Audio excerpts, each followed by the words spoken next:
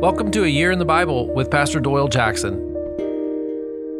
Day 280, Matthew chapters 1 and 2. Can you accept God's plan for you? Day 280. Well, welcome to the New Testament.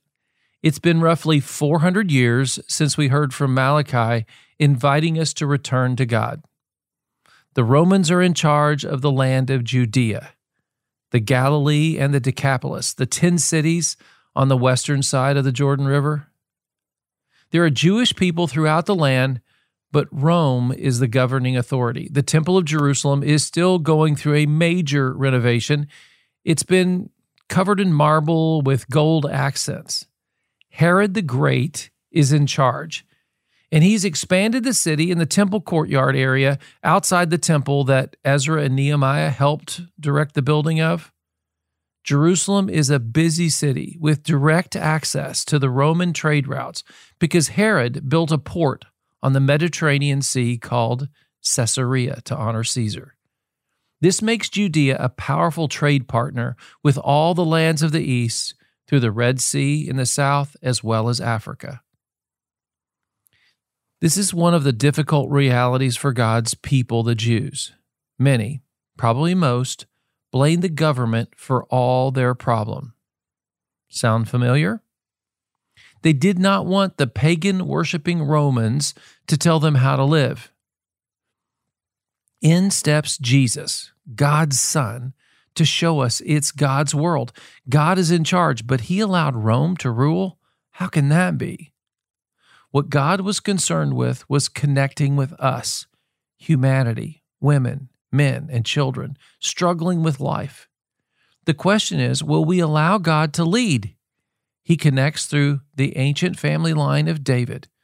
Matthew chapter 1 through 17, it talks about the 14 generations of the Messiah. Second, he asked a man by the name of Joseph, a relative of David, to be Jesus' earthly father.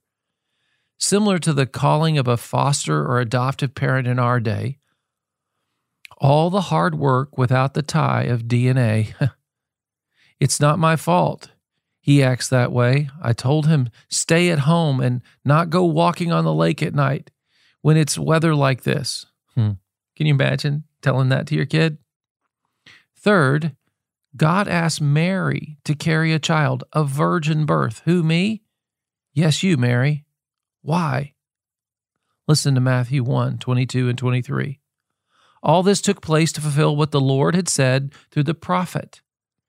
The virgin will conceive and give birth to a son, and they will call him Emmanuel, which means God with us. Can you accept God wants you to do something with your life with him? Can you accept he wants you to do hard things, inconvenient things? See, that's the story of Matthew. Matthew chapter 2, verse 1, it says, after Jesus was born in Bethlehem in Judea during the time of King Herod, Magi from the east came to Jerusalem. Then God tells Mary and Joseph to flee in a dream. God says, go to Egypt. And then he says, back to Nazareth.